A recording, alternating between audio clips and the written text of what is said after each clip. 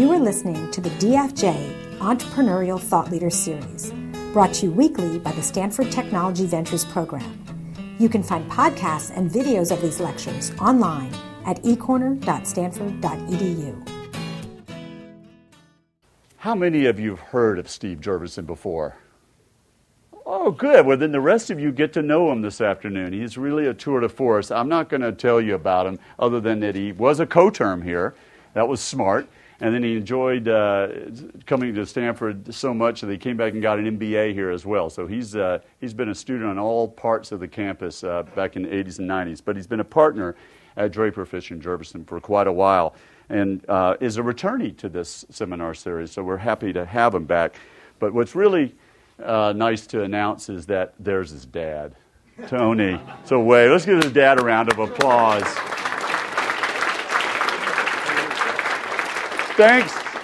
Thanks for being a parent of one of our speakers today. Nice story. So without further ado, give a warm welcome back to campus to Steve Jurvetson. Thank you, Tom. That's great. Thanks. Wow, this is overwhelming. I can't tell you how much of a surprise it is to see folks piled in the aisles and along the back, and I apologize if it's uncomfortable. I'll try to speak quickly to leave time for questions and to shift your weight around, and maybe we can even shift some people into different chairs or something over time, because I feel bad about having to stand for an hour. So what I've been sort of hoping to talk about with you and share some thoughts is our perspective as a venture capital firm and as a practitioner of that art of what we're seeing in the entrepreneurial community. Because frankly, the thing I love most about my job is the daily meetings we have with entrepreneurs who are bold and brash and set out to change the world in some meaningful way. Sometimes they do, sometimes they don't, but we get the joy of learning from them. And in some ways, my job as a speaker is to integrate the best of what I've learned from them and some of the patterns we're seeing in technology trends and such in the industry.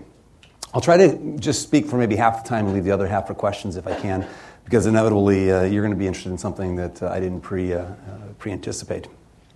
It is good to be back on campus. I have done 3 degrees here, and I remember a course very much like this vividly during my undergrad days, where they brought in parades of entrepreneurs and folks from community, and it really helped connect with Silicon Valley, and it's something I remember vividly, and so I'm glad to be part of that again today. So what I want to talk a little bit about is disruptive innovation. This is what startups do. It's different from other kinds of innovation, sustaining innovation, if you've subscribed to Clayton Christensen view of life, and technology accelerating change. In other words, the pace of change that's being induced by technology and why that's particularly important and synergistic with what we do and what entrepreneurs do. And then give some examples. I couldn't possibly cover them all. As an venture firm, we invest in a wide variety of industries and sectors. Some of the ones that interest us the most don't even have categories yet. They don't fit in a bucket. They don't fit in a category. They're unique ideas of one sort or another. But I'll give one example that may be of some interest to anyone interested in information theory or life sciences, and that's the integration of the two, the re-engineering of the information systems of biology as one of these frontiers of the unknown, one of these exciting areas of future progress that I think warrants a lot of attention. Certainly is getting a lot of it on campus in the engineering sectors, and one that excites us and myself. So just one slide on us for background. We're unusual in a couple ways. We're a very early stage focused venture fund, although there are several that do that. But more unusual is this federated network of funds we built around the world. Most recently announced today in Russia, and a couple weeks ago, a big expansion of our European operations. We're trying to build a network of venture funds across the planet that are cross-linked by equity ownership, but not managed centrally. And so we can hopefully benefit from some of the Rolodex network benefits of partner introductions, resumes, deal flow, information about markets and such, yet not try to bog down with one big organization that's managing many offices. So that's an experiment in process we've been doing for about 15 years in this expansion mode, and I think we can scale the venture business in a way that can tap into entrepreneurs around the world, not just in Silicon Valley. I think I heard the audio cut in and out. Was that sounding okay for you still? Okay. Enough on us. Oh, maybe I'll just mention in aggregate we have about $6 billion under management, but it's all in small pockets that are investing in startups. So there's no one fund that's $1 billion, for example. So, topics. There are a lot of things, a lot of change in the world. You see it in the news, reflected in market share shifts of companies, shorter lifespans of companies, shorter lifespans of countries, and initiatives of technologies and products. And there's a lot of reasons for this. One of the fundamental drivers is technology and disruptive technology in general. And it's all very synergistic with what entrepreneurs do day in and day out. So one of the main points I want to try to make today is that this pace of change is only accelerating, and that entrepreneurs are the main drivers of it, in that they are fundamentally themselves changing through a sort of mutually synergistic benefit of both globalization and network effects that feed each other over the internet. So Why is this important? I'm guessing it's of interest to anyone who sort of is close to technology or technology business in their interests or futures, but it also impacts the fate of nations. The way Singapore is going versus its neighbor Malaysia can largely be traced to themes as to how one taps into advances in the language of the digital era and now the genomics era. The entire fate of nations and context for our lives is going to change dramatically and has quite a bit so far. For what we do in our business, of course, it's very important. That's why we pay attention to it. But I think also, just no matter who you are, it's a fundamental cause for optimism. I think when you dwell on the pace of technology change, it really cheers you up. So, what do VCs look for? Just one quick slide. It's probably obvious, but this is the way we like to frame it. Almost every VC will tell you the first point. Passionate entrepreneurs, of course. That's what you have to look for. This one's somewhat unique to us. In other words, I don't know if other venture firms emphasize the second bullet point as much as we do. We really try to find unique ideas, not sure money makers, not yet another great idea that fits in a framework of investment theses that we just roll out over and over again. We're really trying to make every one of our investments one of a kind. And that gives you a lot of ancillary benefits like diversification and things of that sort. And of course, they have to have both the desire and a plausible plan to change the world. Something bold, something brash, not just a arbitrage-seeking opportunist looking to make a quick buck. A lot of these other things you hear about from venture capitalists are, I think, derivative from these core points. And much of our strategy and tactics as a firm derive from this one simple rule, from a Kathy Eisenhardt sense of simple rules that, from which all strategy derives. But one of the things we really look for is disruptive technology. So let me focus on that. Why is that? So I might ask a question to you. Why does a startup exist and why do venture firms exist? Right? They are going up against daunting challenges, right? Undercapitalized, no brand, no market presence, no prior customer relationships. A startup company has everything stacked against them, except for one thing. Usually there's something related to disruption. If it weren't for this, a startup wouldn't win. If you had stasis, stability, and predictability in any given market, you don't tend to see startups. And so it's sort of an obvious point, but one that we like to focus on, that if you don't have something disrupting the marketplace, it's just going to be the big guys getting bigger, right? And so what are those? Here's some examples of ones that we think of, but most of these we can't really invest in any given sort of ongoing strategy, like 10 years from now, 20 years from now. I couldn't count on most of these, like structural changes in markets, deregulation, privatization, right? These are great opportunities when they come in certain economies around the world, but you can't count on the next one 20 years from now. I couldn't predict what it might be. Even financial turmoil itself is a form of disruption. It's kind of funny, but some of the companies in our portfolio that are doing the best are in the automotive industry, right? An industry that's just completely disrupted through financial turmoil and all kinds of interesting self-induced injuries around pension plans and what have you that allows the Teslas of the world, or even software companies that sell to auto dealers. They're having a booming business, right? And it's usually some form of disruption that allows the new entrant to come in. Sometimes disruption can come from new channels of distribution. If you think of when Dell first entered competing with Compaq, back when they were like resellers versus direct-to-consumer kinds of channels that were forming for selling computers, it was almost as if Compaq's fate was written on the wall, and sure enough, Dell took the business and the franchise away from Compaq in those early days because of their ability to exploit a new channel of distribution. And if it weren't for that, just being yet another computer manufacturer didn't make the difference. And all the other competitors of Compaq that were classic in the same business through the same channels didn't really have as good a chance. The internet's a classic example of new channel distribution, the most sort of the largest disruption in how you reach customers. And by channel, I just mean what is the method by which a company reaches its customers? Through what intermediary, through what sales channel? Internet's the biggest change in that we've seen. I'm not sure what the next one is, probably something to do with mobility, but I can't predict what the one after that would be. So again, it's great when you find them, but hard to predict a sustainable business. Why will entrepreneurs be around 50 years from now? Why will they be around 100 years from now? I'm not sure which of those I'd count on. This one I will count on. Every year, every decade, every century, disruptive technology advances continue, and they compound, and they become more and more powerful. So this is the one that really gets us excited. It may have been in the noise, but it kind of answers the question, why do VCs focus on technology? Why are they doing so few retail deals or so many other parts of the economy that are, service economy is a bigger part of the economy than the goods or physical products? And, why are we in these weird niches, and why does it seem so natural to us to do that and so unnatural to invest in other areas? It's because this is where we find these disruptive dynamos to sort of glom onto. A lot of the advances tend to be interdisciplinary, which is great when you're at school. You can study many things and think about integrating innovations from one domain into another, where the sort of stovepipe thinking within businesses, within academic disciplines, tends to isolate the thinking. If you can be one of those cross-pollinators, you usually can think of a disruption that hadn't been thought of before. And I might argue that most of the game-changing advances in science tend to come from left field, not from the warmth of the center of the herd, but from some unusual thinker outside of the box. The changes are also nonlinear. It's very hard to make business predictions using straight lines and paper when the curves are exponential, and I think that may be fundamental lack of thinking and lack of use of log paper in business that makes this such a predictable advance for the new entrant, like Apple entering the music business and taking the Walkman franchise from Sony. I mean, you could have predicted flash memory prices and disk drive prices and seen the point when the tape drive was going to disappear. Yet, the incumbents just did nothing about it. They somehow couldn't see that change that would inevitably occur in their business as it went digital. So some examples of exponential curves. It's a historical one of my favorites, of course, going back to the internet boom. But a remarkably smooth curve of growth that the internet provided that was sort of a pure example of network effects, what we came to call viral marketing, where you did no traditional marketing of any sort, but the product propagated over the communication channels of humans and the way that they communicate with each other, in this case, web-based email for the first time. Grew very rapidly, acquired a nice outcome for investors, remarkably short period of time. And oh, by the way, the product was built by one person in 3 months, Jack Smith. And caught our attention, because these are the kind of things we'd love to invest in. So we found another one, but we didn't invest in this one. It came out of Israel, ICQ. What was astounding is if you compensate for when they launched, which were 6 months staggered, but if you make the curves so they start at the same axis point, it was the exact same pattern of growth. They told two friends and so on, kind of like the old shampoo commercials from, I guess it was the 80s, so you probably don't remember that.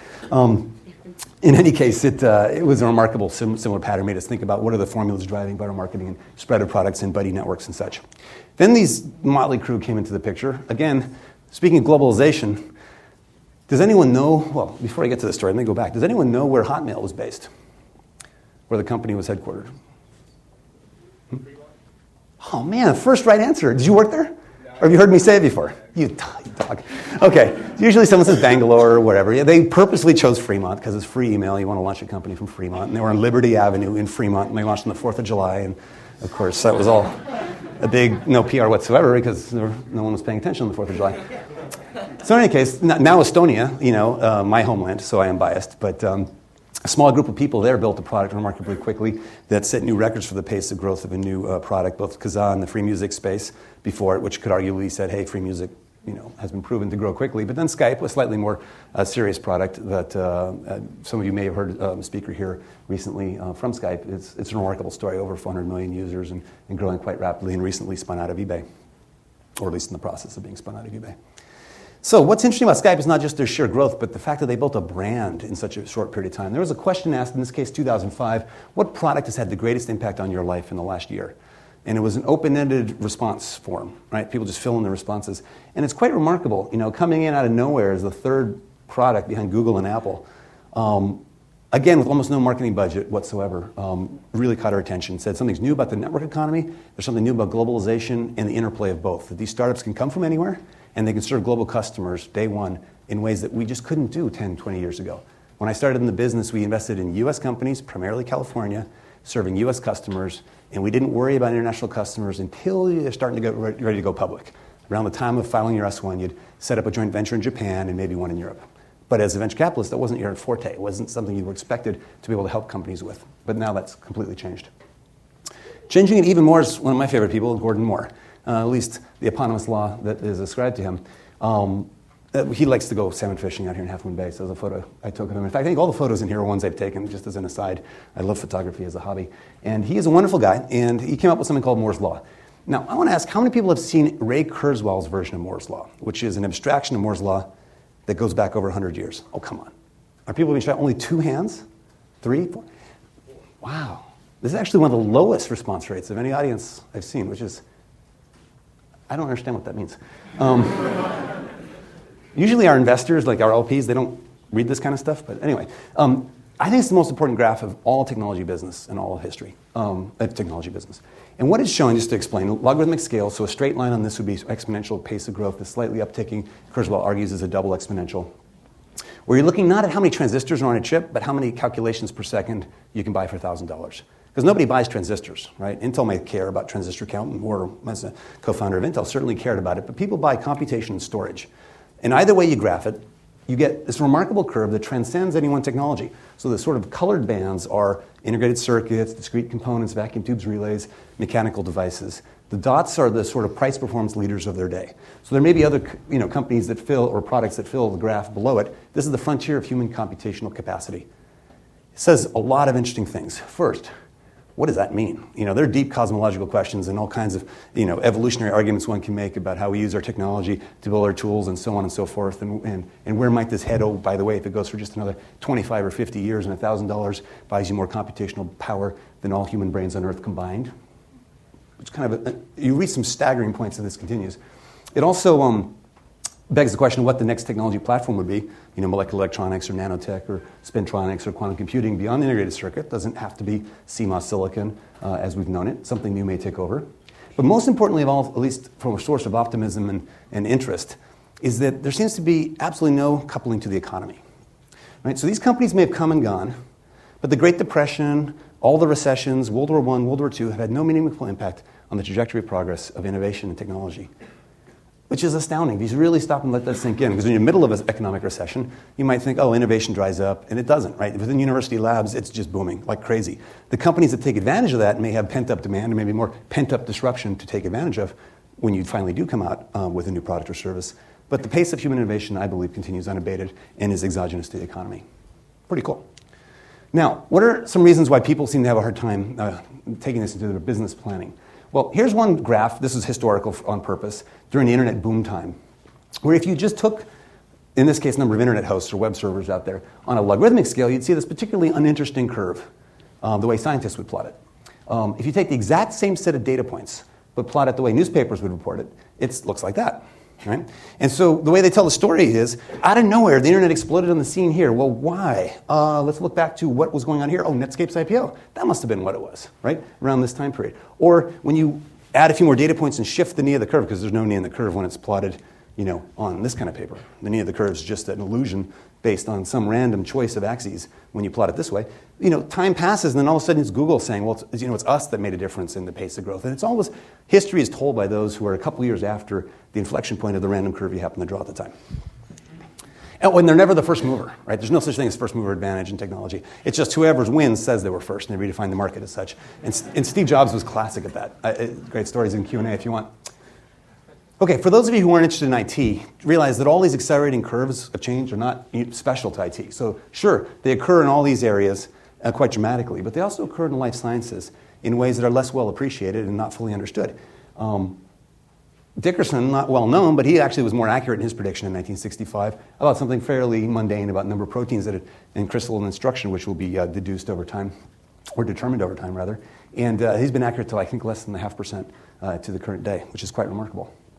Now, what's an example that's maybe topical and relates to the information, knowledge, or embedded content of the entire sort of life sciences and genomics revolution? It could be the number of genes that are sequenced. It's just one proxy. It happens to be the one we have the most data on, so it's nice to plot it. Here's what it looked like leading up to the sequencing of the human genome, led by Craig Venner, and then a competitive government effort as well. And you might say, well, gosh, wouldn't that be the pinnacle of accomplishment? Wouldn't we just kick back for the next 10 years and digest all that information that came out of the Human Genome Project? And, oh, by the way, a lot of stories were told about how 90% of the project was completed in the last year, which is exactly what you'd expect with these kinds of curves. So you might say, well, where does it go next? Well, it's interesting. Here's just 5 more years of data, so that last curve ends here, and it just keeps going. What are these people doing? What are they sequencing? What is all this data that's being dumped into the public archives? And would it continue? I mean, how could, taking this to the current day, would you just go off the chart? And sure enough, one team, again, Craig Venner, has grown this data set tenfold in the last 2 years. How did he do that? Well, he realized there's microbes everywhere. It's not a big insight. And this is going to be a segue to some of the industrial biotech 2.0 stuff that we're investing in and getting kind of excited about. There's a lot of microbes out there, a ton of it in the seawater. Every time you get a little gulp of seawater, you're swallowing, in every milliliter, millions of bacteria and viruses. And they're incredibly diverse. And there's a lot of them out there. And oh, by the way, they make up the majority of the Earth's biomass. In fact, most of the cells in your body are bacterial. And if you look at unique DNA, 99% of the unique DNA in your body is bacterial. So 90% of the cells, 99% of the DNA. You're kind of as I call it, a big bag of microbes. So what are these things? Oh, and by the way, you can't digest certain metabolites in your bloodstream, only come through bacterial channels. The human body is unable to produce them, yet they're throughout our body. There's all kinds of synergies we just barely understand of how microbes keep us alive.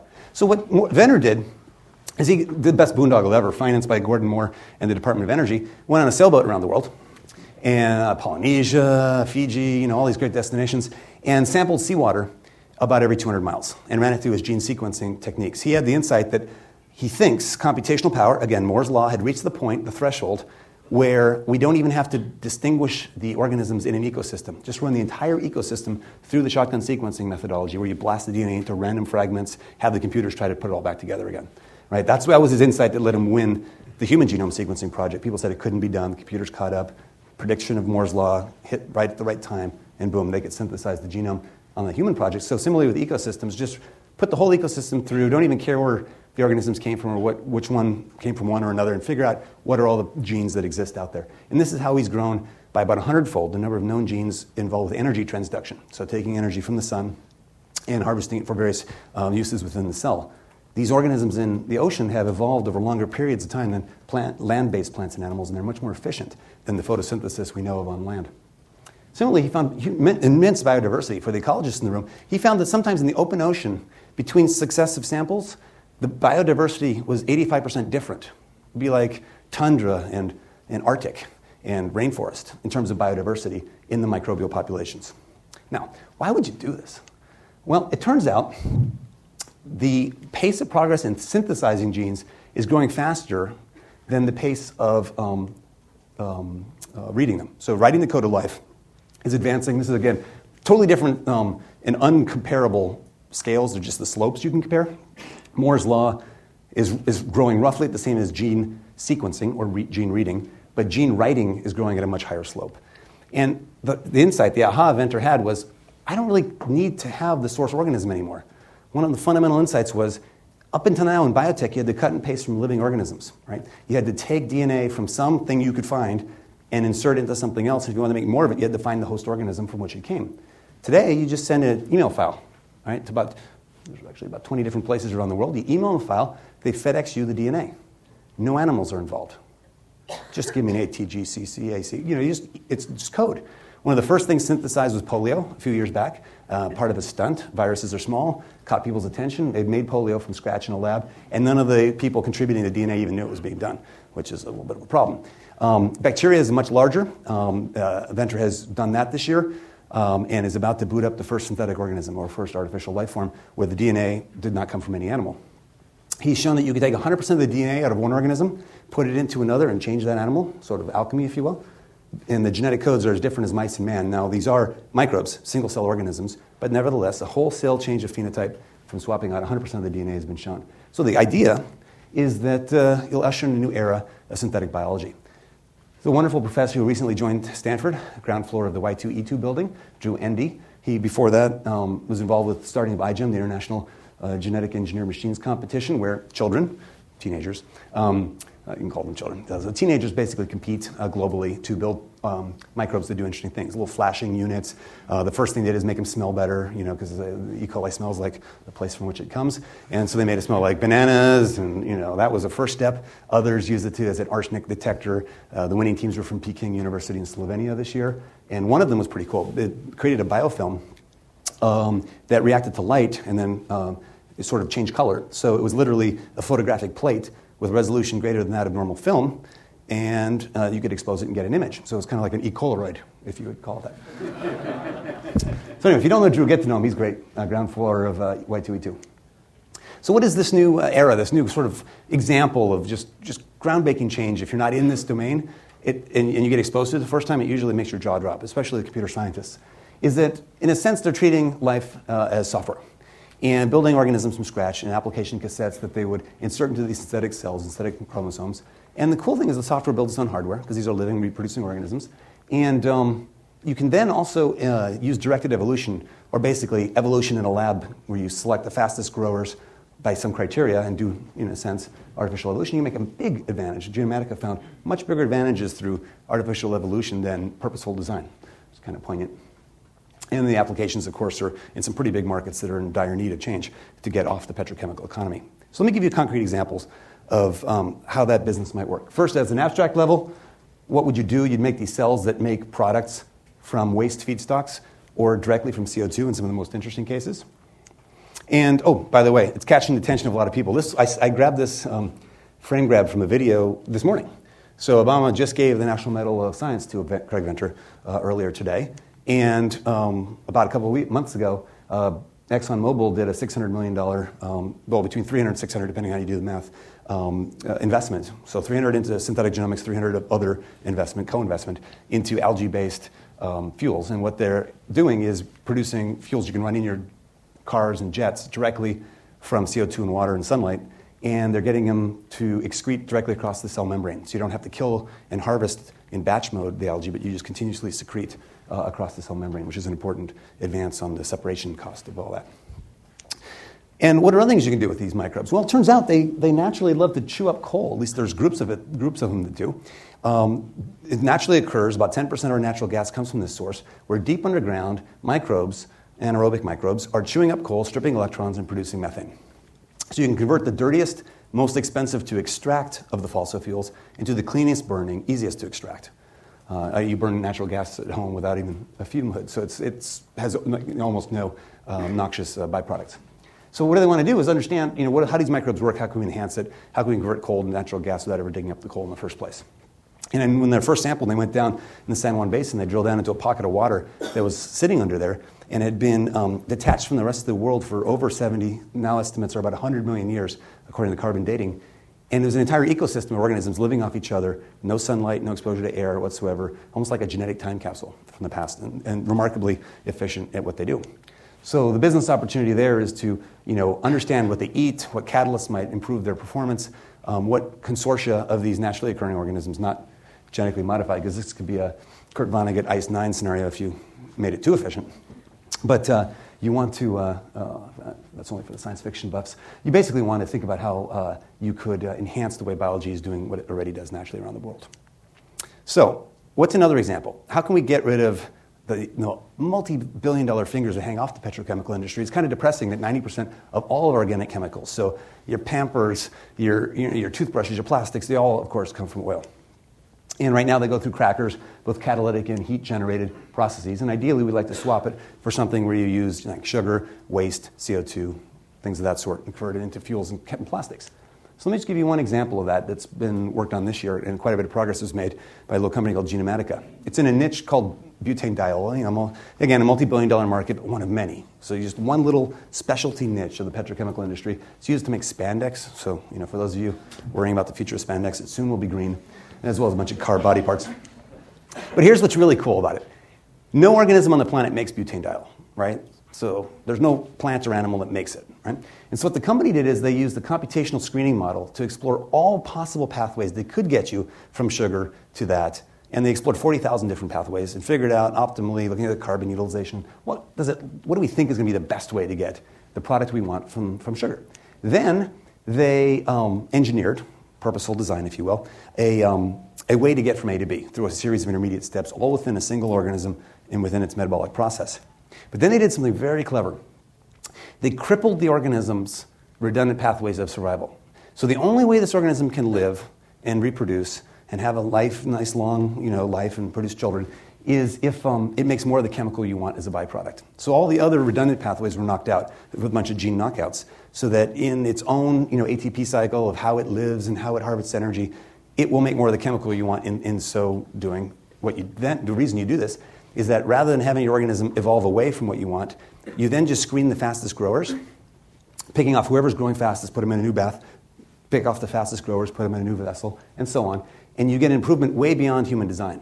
So they got about a 20-fold improvement of just using human smarts to go from the initial organism that did an okay job when they inserted the gene pathways to maybe a 20-fold improvement. And then in the last year, they've had a 20,000-fold improvement through artificial evolution. Just saying, we don't know how it's doing it, but if we just keep skimming the fastest growers, we're making more and more and more of the chemical we want. So it reminds me of something I read in a software book, the closing chapter of Danny Hillis's book, Pattern on the Stone. The greatest achievement of our technology may be the creation of tools that allow us to go beyond engineering, that allow us to create more than we can understand. And I think that's pretty profound. He was thinking of the software context, which I think in artificial intelligence, neural networks, and a variety of other areas, that's absolutely the future of, I think, how these systems we built.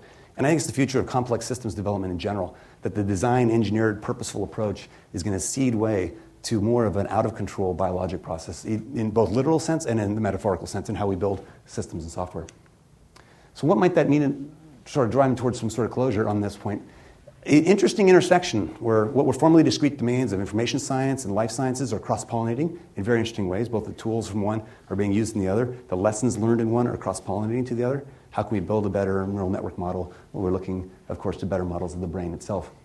And so each of these fields is driving each other in a learning-doing cycle. It's quite remarkable. And is applied in all kinds of random places you wouldn't imagine, like using a molecule similar to chlorophyll to make organic memory chips that could compete with flash memory one day and are incredibly small, much, much smaller than anything we build today. And you just sort of splash and rinse as your manufacturing step instead of a high-energy physics process in the current fabs today. And so there's some pretty interesting cross-pollinations and breeding of these ideas across formerly discrete domains. So now I showed Ray Kurzweil's version of Moore's Law and a couple other his sort of accelerating curve charts. And if anyone reads one of his books, you'll see page after page after page of these accelerating changes going on in technology. He had an interesting summary takeaway that you can sort of just easily remember. And this is true in perpetuity, meaning it'll be true 20 years from now as it is today. That if you look forward 20 years to the future, you'll see as much technology advancement as the past 100. And that's pretty profound. If you think back to like 1909, anyone remember that? I don't, right? But in America, right, if you were born in the early 1900s, you were born at home without electricity, not in a hospital, you probably didn't graduate high school. Society has changed dramatically in the last 100 years, largely driven by technology and the vectors along education and social equity. And to think that not as much change, certainly by no means, human nature is glacial and doesn't change from year to year. But the drivers of comparable change, think about all the genomics revolutions, think about what's happened in the last 100 years with birth control, and then the next 100 years in genetically modified organisms. It's going to be pretty, how shall I put it, a tension will arise between human nature and the pace of change. But I think some near-term implications are the forecast horizons are shorter and shorter. Predicting next quarter is going to be as difficult as predicting next year. And the idea of the 100-year business plan is as absurd as it ever was. And soon it'll be the one-year business plan will get more absurd. And you have perpetual future shock. Everybody used to think, it's that young generation that's using computers or whatever. And that's because the pace of change was going through a sort of generational 20-year gap. Soon it'll be, you were the class of 90? Oh, shit. Yeah, everything's changed, right? In certain scientific disciplines, it certainly feels that way. And that idea that the future keeps changing faster than we can keep up with it, I think will only accelerate. And that relates to things like black swan events. A great book by Nicholas Taleb out of Lebanon. I highly recommend it. And he comes at it more from an econometric point of view or economist point of view that says the future is increasingly driven by unpredicted events, things that in retrospect made sense, but at the time no one predicted it. And as a venture firm, we try to take advantage of that, right? We try to invest in things that most people think are crazy ideas. It's kind of an interesting statement. And if we don't strive for consensus when we invest in deals, we will allow a passionate minority to outweigh a blah majority, right? So a couple people that really want to do a deal can outvote like 5 that don't. And the reason is because no good idea that changes the world is universally regarded as one at its outset. So Google, Hotmail, Skype, oh my gosh, the list goes on, eBay, were generally laughed at by most venture capitalists when they were trying to raise their first round of capital. They were ridiculed. I know they were. Now, you won't get that opinion today. In retrospect, we all changed our story. We're like, oh yeah, I really tried to get that deal. I almost got that deal. I would have been in that deal. It was brilliant. I was all over it. But at the time, they laughed at it. So, the companies that really do change the world, this maybe is a sort of source of encouragement for the entrepreneurs with an idea. If everyone thinks your idea is good, it's probably not a big idea.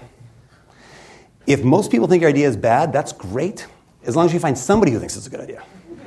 Right? If 100% of people, and you've sampled widely, think it's a bad idea, it probably is a bad idea. I don't know that one for to be sure, but it might be a safe bet. But if you can find, like a 1 to 10 ratio, one person likes it, 10 hate it, that's perfect. As long as you respect the one person. If it's just a village idiot, I like everything. Okay. So I don't know if I'll spend time on this, but there are all kinds of weird things. If you might think computing is done and hardware is kind of on its trajectory, there are some weird experiments going on in the periphery of science with quantum computers that could change everything, where they literally engage parallel universes to compute in a way that is unlike any computing done today and could scale in ways that are unfathomable. Some of the physicists out of Oxford and elsewhere have predicted that on the curve that this company, D-Wave, is on, and there's arguments as to whether they're really a quantum computer, so let's put some caveats there. But if the quantum computers progress on a curve like some people are forecasting they might, that we'll soon have computers in the next 10 or 15 years that exceed the computational power of all classical computers ever built, and that could ever be built if all the matter of the universe was converted into classical computers. That's mind-bending. I'll just leave it at that. So two more points before leaving on a completely different topic, but I just want to throw it out there in case the Q&A, someone wants to talk about the investment business instead of the entrepreneurial business. We've noticed this pattern, and it's not very well vetted. So if someone in the audience can shoot holes in this, I'd be very interested. But a weird pattern alternating between venture capital and private equity, meaning think about buyouts and mergers and these, people that write really big checks, and then venture capital starting new businesses, punctuated by recessions that all seem to have these 7 to 10 year cycles. And the only reason we like it is it would predict, if history's any guide, that we're now in a venture capital upswing. So it's a good fundraising slide. But other than that, I'm just not really sure why it's true, other than long waves and feedback loops, that any dynamic system with a long path to feedback tends to oscillate. So like DRAM capacity planning, all these things tend to oscillate over the cycle time of feedback loops. And the feedback loops in venture capital and private equity are really slow. And so the 7 to 10 year cycle kind of makes some sense as to when the inflows and outflows of capital occur in our business. But maybe we're on an uptick. What would it be? Well, here, is the mini computer. Here. Wait, let me get this right. No, sort of the mini computer. Where am I? Mini computer, personal computer, internet. Maybe energy, clean tech. A lot of great companies were founded in down markets, great recessions, depressions. A lot of great brands. People starting companies during these time periods tend to be passionate about what they're doing. They tend to focus on customers more than investors, like Hewlett-Packard, focusing on Disney as an early customer. And they tend to build cultures that scale and that last. They aren't just out, again, on a money or land grab mentality. They're really building businesses the way you'd want to see them built. So we've generally found that some of the best companies, the Microsoft, I don't like Microsoft, but some of the long-lasting companies like Microsoft and Hewlett-Packard and such were started in down markets. So one of those upticks that we look for, I'm not going to spend time on this slide. I'll leave it for Q&A if anyone's interested, but it may be obvious to all that there's a lot of excitement around energy and clean tech. Not just because of public perception, geopolitical forces, and market sizes, and trillion-dollar opportunities instead of billion, which is what we usually look for. You have a lot of tech innovation, nanotech, biotech, infotech, all feeding into it. And most importantly, people like it, right? You're cool again with your kids if you're working in this field, right? So management flocks to it. Students flock to it all over the place. You feel good about what you do at work. And some of the best human talent and innovative ideas come from that human talent influx. And so if for no other reason than marketing, you're going to see a lot of advances in energy and clean tech. And we've been investing quite a bit in it, done about 40 investments here out of this office and 73 across the network. We started in energy generation, sort of in time, and also you can think about it as sequence. The smart grid, storage is really important right now, a lot of efficiency. We're investing more and more on that end. Unusual things like agriculture, where you can double up the DNA in a plant, so having 4 parents instead of 2. In a polyploidal organism, you get sort of the uber version of the plant. And it grows bigger, faster, stronger, and more disease resistant. Less recessive genes are expressed. So that's kind of a fun one. And then a whole bunch of synthetic biology companies and water purification is an area that we're really excited about. So any of you that have breakthroughs in water purification, maybe coming out of left field, like I got to imagine something going on in regenerative medicine, building artificial kidneys, and the membranes for an artificial kidney for dialysis would one day perhaps create a sustainable, maybe solar-driven adaptive membrane for water purification. Something different than reverse osmosis, forward osmosis, distillation, the usual techniques. Okay, second to last slide. Basically, what have I tried to convey? We're seeing more innovation than ever before. It's globalizing, and it's great. The entrepreneurs are everywhere, opening up human talent pool, removing a lot of the friction and barriers to good ideas, serving markets. And those customers, the flip side, are also everywhere, so you can tap into much bigger opportunities sooner as a startup. And these network effects are mutually reinforced by the internet. So we think that all that rolls into an incredible renaissance of learning. So if you're a student of these subjects, it's a really exciting time to be in the lab, especially in the synthetic biology area or the industrial biotech 2.0 area. And that this perpetual driver disruption technology, in one way or another, is a great cycle for entrepreneurs. And so when you think about starting companies, ask yourself, why is it now that this business can exist and couldn't have existed 10 years ago? If there's not a good answer, it's probably not a great company to start. And is there something about technology trends that makes it better and better as time goes on? And we think, bottom line, it's a great time to build new companies. So with that, let me switch to Q&A, if I may. And I'm happy to talk about anything I spoke about here or anything completely unrelated. Steve? Yes? We're going to allow the course to do the first question, then open up the general Q&A. Oh, sorry. Is that right? Okay. Yeah, absolutely. Hold on 1 second. Of course. Hello, my name is Tom Haymore. I'm subbing in for Steve Blank. I'm not sure this is actually working. Can everyone hear me? All right, so I'm subbing in for Steve Blank on the MS&E 278 course, which wraps around this, and we kind of discuss the companies and the people that come, and we actually have the great pleasure of having Steve join us for a few minutes after this lecture as a plug for those of you thinking about the class in the winter. I wanted to jump in here with an entrepreneurship-focused question and ask, what do you see as the most common mistakes that entrepreneurs make? We saw some of what you think the great characteristics are. What do you see as some of the common failures, the common critical mistakes?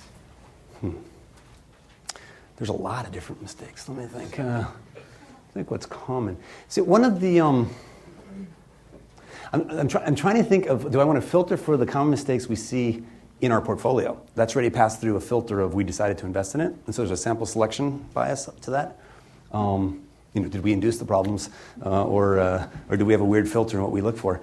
Let me start in a roundabout way and see if I can get to an answer if I start percolating on something. The first thing that jumped to mind had to do with people. Because there's huge diversity in markets, and I'm not sure if there's a generalizable lesson across all industries as to, here's how you want to think about your business. But when it comes to human dynamics, they tend to be the same across all companies. And oftentimes there can be a sort of a control problem with the founding DNA of a firm. So I've noticed that a lot of great firms tend to have a pair of founders as a minimally sufficient set. The Jobs and the Wozniak, the Sabir and Jack at Hotmail, there's a dynamic duo almost everywhere. And even some of the companies that have a very strong cult of personality, like Larry Ellison, there was Bob Miner, behind him, and Paul Allen to Bill Gates. And I wonder if there's something about the best firms in having a marketing skill set and an engineering skill set, not having a single person that shares both of those in the extreme. And that if there's sort of a mutual respect in the founding team that says, you do what you do well and I do what I do well, and from the very beginning we've bifurcated responsibilities and roles, then that tends to scale better versus the cult of the CEO that says, I'm in charge, this is my company, and everyone I hire works for me, and I kind of know how everything works. That doesn't scale as well. And so one of the classic mistakes, these scaling mistakes occurs when a company reaches the point where it has more employees than the average tribe evolutionarily did, and you don't know the name of everyone in your firm anymore, and then all kinds of managerial, headaches ensue. So coming back to the founding in the early days, I think it's an old adage that, A managers hire A-plus teams, and a B manager hires a C team. That may have been a euphemism you've heard before. But it's really true that if you don't have enough self-confidence to be humble, and you're too much of an egotist, you're going to, feel threatened by people who challenge your authority, and you won't necessarily hire the best and brightest at what they do, and the whole thing just sort of doesn't work as well. So we try to find entrepreneurs who have that humility to expose their concerns, and say, here's what we think we got it nailed, but here's what we really don't know the answers, and we need help. There's all kinds of other mistakes. In shifting market trends, the classic example, of course, is just, can you forecast well enough and see the pattern on the wall of when you need to downshift or upshift your business growth? There are a lot of businesses that have stumbled unnecessarily because they sort of didn't have the gyro of their business set right to the pace of customer action. The other, related point that I was alluding to in down markets is, it's really important not to mistake customers for investors, or vice versa. I think your investor is your customer. If you can, especially in down markets, find a customer to finance your growth, it's going to be a much healthier way to grow your business than continually going back to outside sources of capital. Some businesses need it more than others, but in the energy clean tech space, there are some that are really capital intensive on the front end, long before they have any feedback from the market. So what we love to see is fast feedback cycles. Product release cycles, software as a service, that was one of the big advantages of it.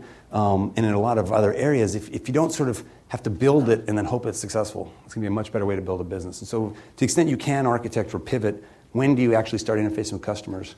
It's one of the reasons games is such a bad business to invest in. You don't know if it's good till you've really polished the product to know if the gameplay is compelling. A mock-up usually doesn't do the trick. So there's certain sectors we don't invest in because of that feedback cycle. I can go on. Maybe I'll come back to it if I can think of a better answer later. Sure. Okay. Sure. What was your favorite class at Stanford? Repeat the question. What was my favorite class at Stanford? Which undergrad? I did 3. Gosh, the one that jumps to mind is touchy-feely, as it's affectionately called. That's a business school where you do psychotherapy, group therapy, basically, masquerading as a class. And as an engineer, that was the most sort of enlightening of how detached I was from my emotions and how how other people who had different thinking styles weren't really freaks, but just really had different thinking styles. And that was eye-opening for me, having gone through much of my life with a different set of views. And I'm saying that somewhat jokingly, but I honestly did think that the pessimist is just kind of just a bizarre life form, and why would you ever work with a pessimist? Things like that. So, but there were a lot. When I was an undergrad, I really liked all the classes I took outside my major. So I remember Professor Romelhart's class on neural networks in the psychology department, and I tried whatever I could do to get as many classes outside my major, which was electrical engineering, as I could. And those are the ones I remember much more. The only things I really remember from double E classes were some of the professors and students I met, and some of the projects, but not like, oh yeah, EE 102, oh yeah, that was a great one. Does that help? Yeah. Cool. Yeah. What made you decide to stop being an engineer and become a venture capitalist? Was it more fun? Well, yeah, for certain personality types, for the short attention span crowd, and the ADD folks. Oh, sorry. When did I decide to shift from engineering to venture capital, and is it more fun? Was that the reason? So the trajectory of my career was somewhat of a random walk of sort of successive exposures. So when I was at Double E, I was working at Hewlett-Packard in the SEED program and doing work study. I went over a long period of summers doing chip design at Hewlett-Packard and thought I wanted to be an engineering manager because within that framework and that cocoon of sort of promote from within and lifetime employment, which was espoused at the time, it was a long 20-year cycle. You become an engineering manager. It seemed like they had a lot more influence on the world than the engineers whose products might be canceled at any given moment. And it was very naive. Knew nothing about business. And I thought, well, gosh, how could I accelerate that 20-year path? And so I thought, I got to somehow find a way to get to business school. And as an engineering, that was the only sort of career planning that I had in my life. How can I get to business school? Because that could be a segue somehow to being an engineering manager. And so when I was leaving, I was starting a PhD program here in Double E, but didn't complete it. I was about 2 quarters into it. I shifted gears entirely and went to a management consulting firm, Bain & Company. It's a firm that my dad had exposure to, and I never knew anything about consulting firms. And they must have thought I was remarkably naive and charming when I interviewed, and I didn't even know who the biggest company in the firm was, McKinsey, in the industry. Had never thought of applying there. And I only applied to Bain because that's the only one I knew of. And so I worked there for 3.5 years, but that worked out really in an interesting and fortuitous way. I was working across a variety of different high-tech clients. I expressed the desire to only work on high-tech companies, and I saw all kinds of patterns, almost like case studies, as we do in business school, of vignettes of, let's say, a merger and acquisition situation, or a new product introduction, or a company going under, or you name it. Usually brought in by the CEO as a special ops team to sort of work on some crisis du jour or opportunity du jour. And the one thing that worked according to plan is that did get me into business school. So that went according to plan. But then it was a random walk. I thought in business school by that point, I was thinking maybe product marketing would be what I want to do. I started to get the sense I didn't really want to go back to engineering quite the same way. And so I worked in my summer jobs at business school at Apple and Next. I wanted to see Steve Jobs in action, as a childhood hero of mine. And that was a trip. And I wasn't really sure that was for me either. I wasn't entirely sure. And there was a big economic incentive to go back to Bain because they were going to pay for all the business school. In fact, they did. And I owed them all the money back if I didn't go back to Bain. So that was sort of the default. And I was cruising into my second year of business school, and then I got a call out of nowhere from a venture capitalist from Greylock, a friend, a former Bain colleague of mine, who said, we're coming out to the West Coast and interviewing. Would you like to interview? And I was like, okay. And then I did just a dive. I spoke to every student. They were the most helpful.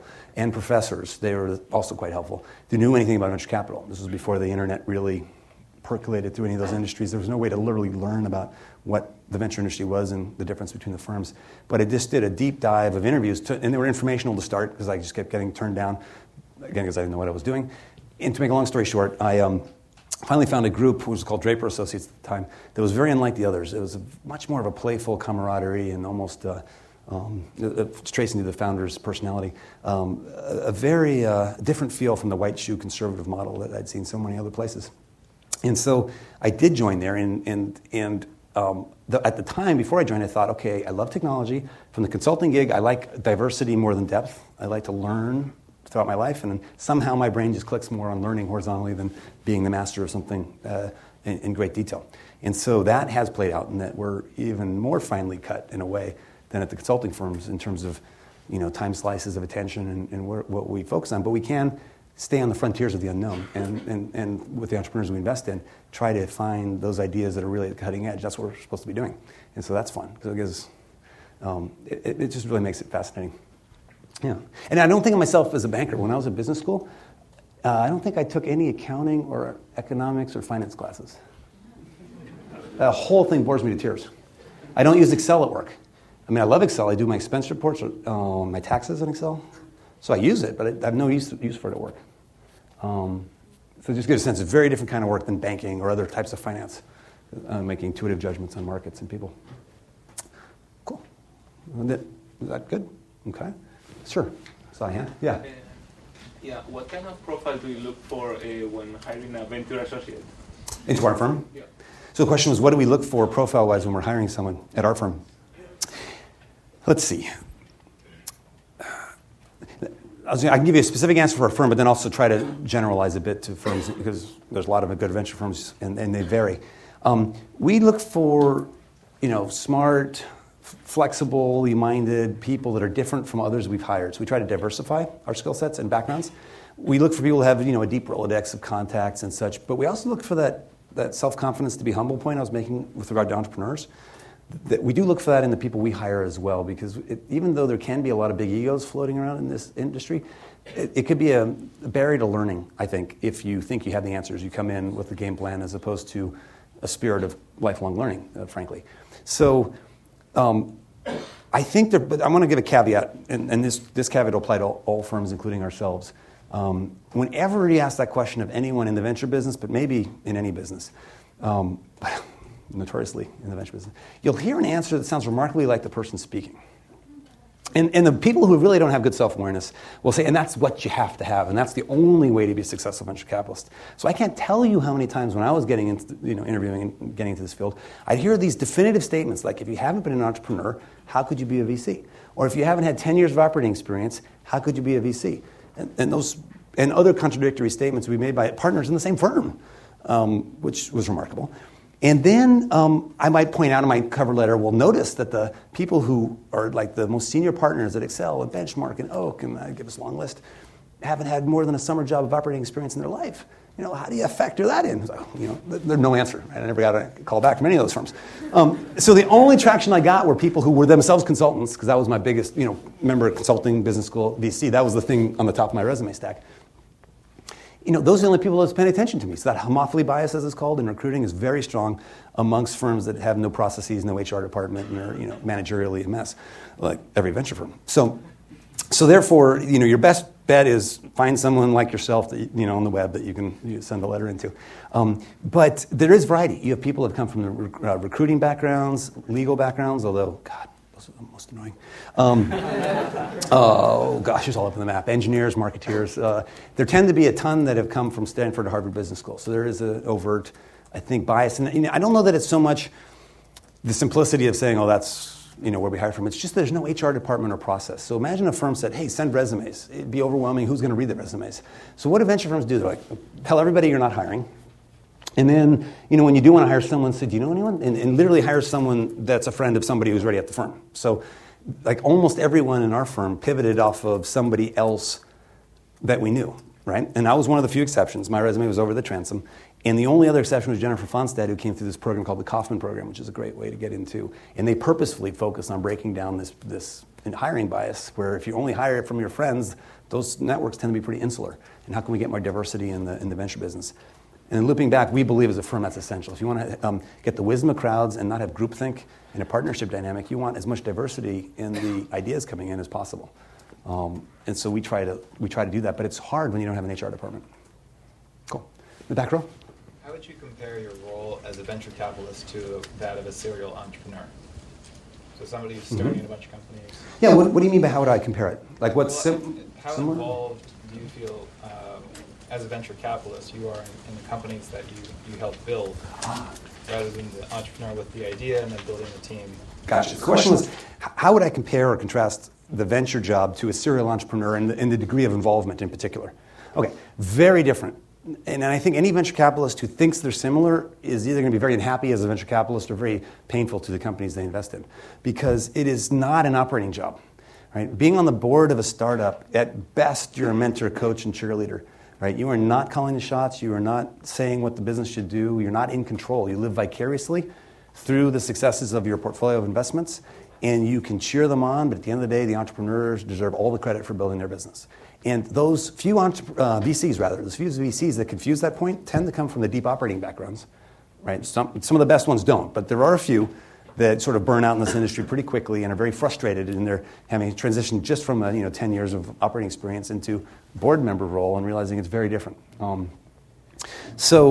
EIR, for those who don't know, entrepreneur in residence or serial entrepreneur, are people who sort of are in the sort of habit of starting one business after another. So they may not be as committed to any one business they start because they intend to start a lot of them. And so perhaps driving the question was, well, maybe that's kind of similar to being a VC, but I think it's actually very different. Because if you're in the trenches, you're really responsible for the product, the service, launching it, everything. It's a very different kind of feel. Okay, cool. Yeah.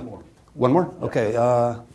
Sure. So you had a really interesting point where you said a small group of really passionate people can overturn the rest of the investors. So how do you sort of define that? And can you talk a little bit about that? What processes do you have in place to make sure that happens? Yeah. It's the only question I'm a little hesitant to, because it's something we're kind of, like if we had any trade secret, that's kind of it. Like in offsites, we spend most of our time talking about our voting processes, and when we made a small change, like does it take, like we thought, for example, that it would be a brilliant idea to have oh, sorry, something just cut out. Move? Just move? Oh. Who knew?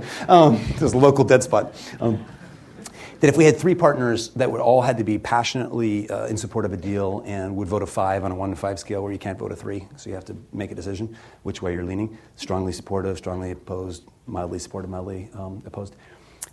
If you had to have 3 5s, and why any one of those 3 be willing to take a board seat as a pre-qualifier to getting a deal done, we thought that would generate a very interesting dynamic of the way the conversations go, how you schedule meetings, the pace at which we could invest, and we thought it would accelerate things. It actually slowed the pace of investment down dramatically versus having 5 partners see a deal, and for a variety of reasons. So as a preamble, we've tweaked so many different things. The short version is, what we found most successful is, everyone gets a vote, and they're all equal votes, of course. You have to vote at the exact same time. So the key for not having groupthink is you can't have, one strong voice say, I'm a 5, and then other people vote. It's like, okay, 1, 2, 3, everyone show your hand at the same time so that you expose minority opinions more easily. So there isn't any of that kind of overt pressure, even though, generally speaking, we don't respond much to that overt pressure. We all laugh at each other more than toe the line. Nevertheless, it's an important parameter. If you didn't do that, everything would fall apart. And what we do is a simple voting tally. So what, how many 5s are there, and it can outweigh a bunch of 2s if you just add it up and take the average. So that's generally how we do it. We've experimented with other things. We've added the silver bullet, as it's called, meaning every partner can get a deal done with remarkably low friction, as long as it's a small amount of money, in each fund as a patch at various points when we felt like something was a lot of balance. But the interesting thing is these simple rules, I think, are really important in business. And you think about starting a startup or working in a large company, the way you set up the processes and architect the way communication occurs can dictate, I think, a lot of the emergent properties of the firm. Does it operate like a hive, or does it operate like a bunch of warring individuals? Can you tap into the wisdom of crowds or not? Can you, in a sense, build a business that's greater than the sum of its parts? And I think at Google, Gore, and a bunch of other firms, you found that they'll break up teams when there are more than 5 or 7 people. Right? In a development team, if you have more than 5 or 7 programmers working on something, forget it. Board of directors, never more than 7 people if we can help it. There's a critical size-driven efficiency to emergent properties of firms that I think is really important in decision-making, and how you orchestrate that or architect that can have more impact than how you manage as a leader. Saying, we're going to go north, we're going to take that market. More important could be, what's your voting policy? Hence the importance of your question. Thanks. Cool. Thank you. I think that's it, right?